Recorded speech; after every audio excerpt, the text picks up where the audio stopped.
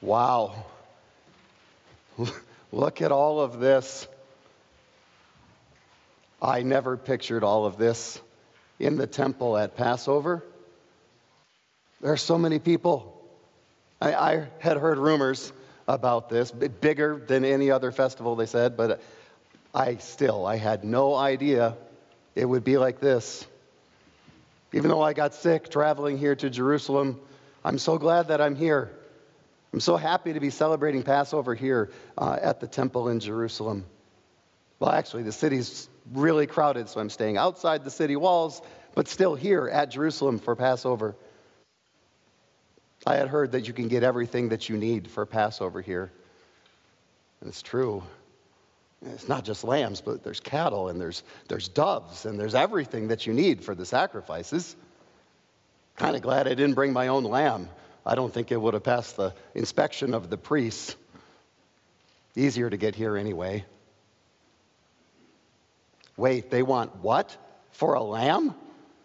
I have never paid that kind of price for a lamb before in my life. I know it's unblemished and it's just the right age for the sacrifice, but still, if they overcharge for everything that we need, the herbs and the grain and the wine and everything else, I'll barely be able to afford the Passover meal. Nobody told me about outrageous, inflated festival prices. I guess I better go see the money changers. Trade in my coins for shekels so that I can buy things here and pay the temple tax. You got to be kidding me. That is not a fair rate of exchange. This is so unfair.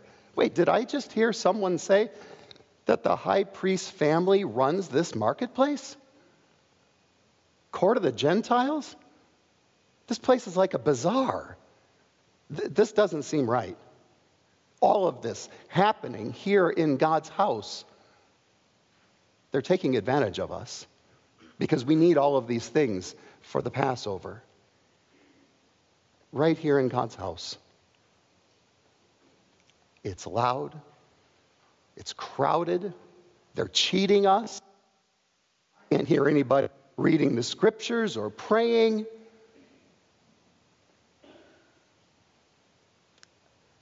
I don't even think I'm in the mood to worship anymore. I'm so angry now. This is what Jesus and others walked into when they were there to prepare to celebrate the Passover. He was angry too. He was angry with what they had done to his father's house. They had made it into a marketplace. He could see the things that were wrong. He heard the things that were wrong. He could look straight into the hearts where things were wrong. And he was angry. The people on the receiving end of his righteous anger were not there for the right reasons.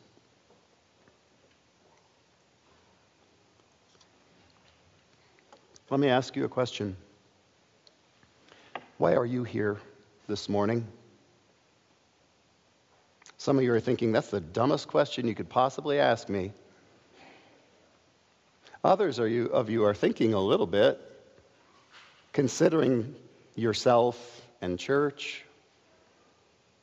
For others, the answer comes pretty quickly, because this is what the wife wants, or because mom and dad make me.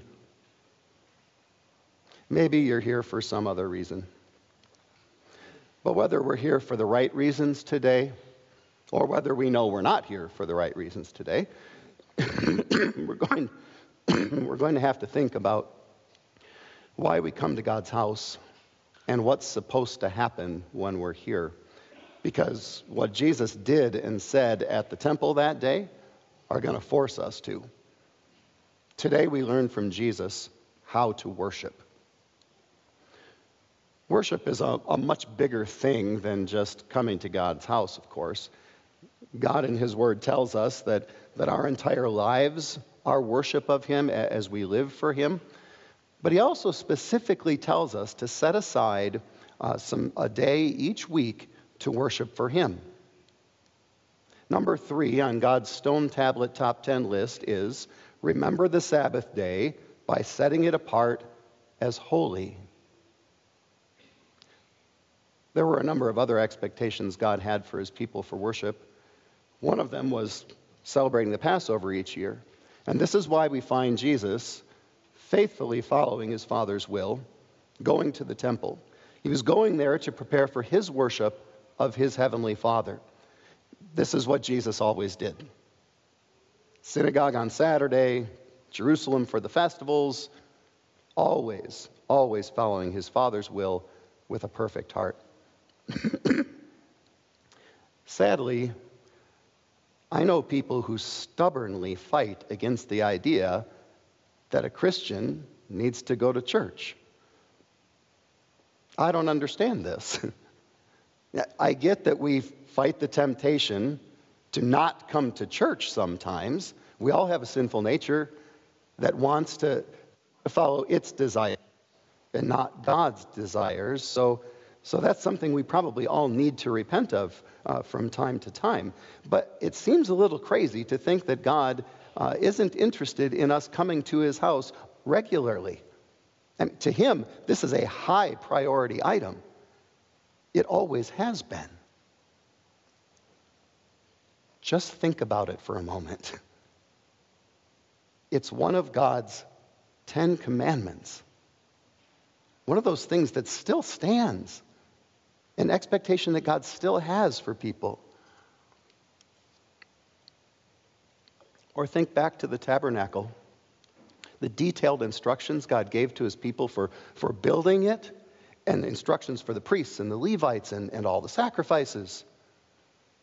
Or think of how Jesus was always going to worship. Or think of the New Testament churches that we hear about in the book of Acts and in Paul's letters, where groups of Christians would gather every Sunday.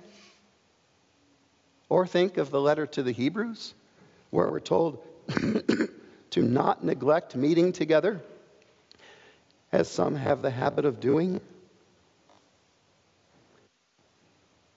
The person who doesn't have the desire to go to church and thinks that they're just fine, a fine Christian, even though they don't do that, they're fooling themselves. Simply, they're following what they want and not what God wants. If this has been your philosophy or something like it up to today, today's the day to turn your heart around. Today's the day to repent. God has always wanted his people to gather for worship, and he still does. And a Christian responds to God's call to worship out of love for him. Of course, God doesn't want us to just be physically present here in his house, as if we're just meeting some sort of expectation that he has, and this is somehow going to make him happy. He's looking for us to have the proper attitude toward him. Look into the temple courtyard, and you'll find just the opposite of what God is looking for. The people that Jesus was upset with there in the temple, they were there in God's house, but they weren't pleasing to God, even though they were providing things for people to worship. Those vendors, those money changers, they were treating God's house like a marketplace. This was a big opportunity for them to make money. This was the time, this was the place. Passover was big business, and this is where their hearts were.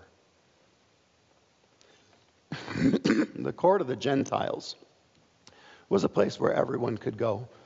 Men and women could go in there, Jews and Gentiles. It was the place, the only place in the temple that Gentiles, non-Jews, could go. And they could go there to hear the scriptures being read, and they could engage in religious discussions, and they could offer prayers to the Lord. But these sellers were making it pretty hard for them to do that. They had turned God's house, which was supposed to be a house of prayer for all nations, into a den of robbers. That's exactly what Jesus said about the merchants and the money changers on another occasion, where he cleansed the temple in a very similar way. Hearing all of this causes us to consider our motives for being in God's house. And I suppose that we can go wrong if we're coming to church and we're thinking of church and our time here as a time to connect with people, make contacts for our business, network a little bit, or we're seeing our brothers and sisters in Christ as potential buyers for some side hustle that we've got going. But the common ground for sin that we have with those who are selling in the temple really has to do with the activity of the heart in worship. Their hearts were far from the Lord. Worshiping God was far from the thing that was on their minds. We're guilty of this too. When we're here in church, our minds can be on a lot of other things. Things that interest us instead of, the things of God that should interest us. So our bodies are here, but our minds are somewhere else. Maybe we're more interested in making faces at the cute little kid 2 pews up and us that's turned around and drawing our attention. Or maybe we're timing the pastor's sermon. Or maybe we're irritated because there's both a baptism and the Lord's Supper in worship, and we know this is going to run more than an hour. Or we're thinking about the things that are going to happen after church instead of the things that are happening right there in church moment.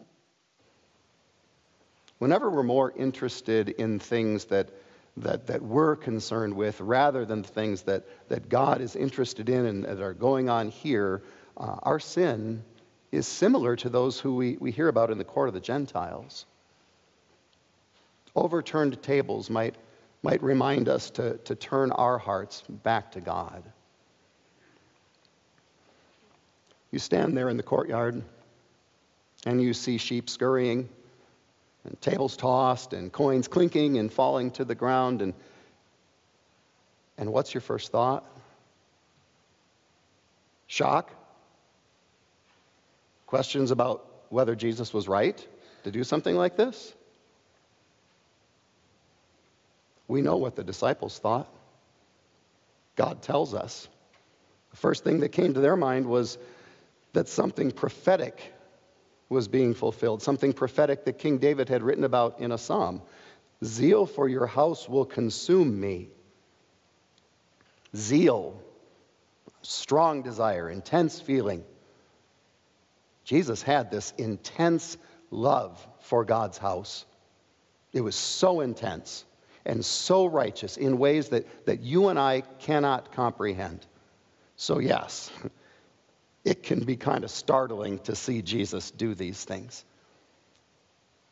But the perfect Son of God had a perfectly righteous anger and a divine right to bring judgment on those who had soiled the temple with their greed and offended God with hearts that are focused on other things instead of their worship of Him. It would have been hard not to focus on Jesus in that moment. The disciples looked at Him and they saw in Jesus one who had this great love for God's house, fulfillment of prophecy too. But others there watched and they demanded to know by what authority Jesus did these things. Interestingly, we don't hear that they thought Jesus was wrong about what He said or what He did. What we hear is they wanted to know why He had the authority to put a stop to this. So they asked for proof. And Jesus told them what the proof would be. Destroy this temple, and in 3 days I will raise it up again. Of course, He meant something entirely different from what they understood. They were thinking about the building that they were misusing, but Jesus was talking about the temple of His body, which they would later abuse. All of this went completely over their heads. Eventually, they would destroy the temple of Jesus' body when they crucified Him. Their abuses of the Passover worship there in the courtyard were nothing compared to what they did to Jesus. But God used their destruction of Jesus' body and his resurrection, his raising it up in 3 days, to bring forgiveness and salvation to a world full of sinners. And this is the focus when we come to worship: the death and resurrection of Jesus. This is why we come to God's house. We heard Paul in 1 Corinthians that we read earlier. We heard that we're here for the message of the cross, to hear about Christ crucified and risen. We're here to be reassured that the one who cleansed the temple is also the one who cleanses us with his blood. This is our comfort. This is our joy. This is why we're here. This is what we focus on here in worship. God speaks to us through his scriptures. He gives new life through baptism. He brings forgiveness of sins and strength of faith through the Lord's Supper. Yes, it's true that we're here and we offer our prayers and our praise to God, but that's not the most important thing that happens here.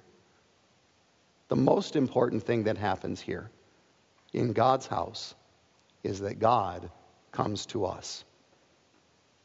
We pray that the Holy Spirit would give us pure hearts that respond to God's call to worship him, and that when we are here in God's house, our attention is squarely fixed on Jesus, our Savior. Amen. Please stand.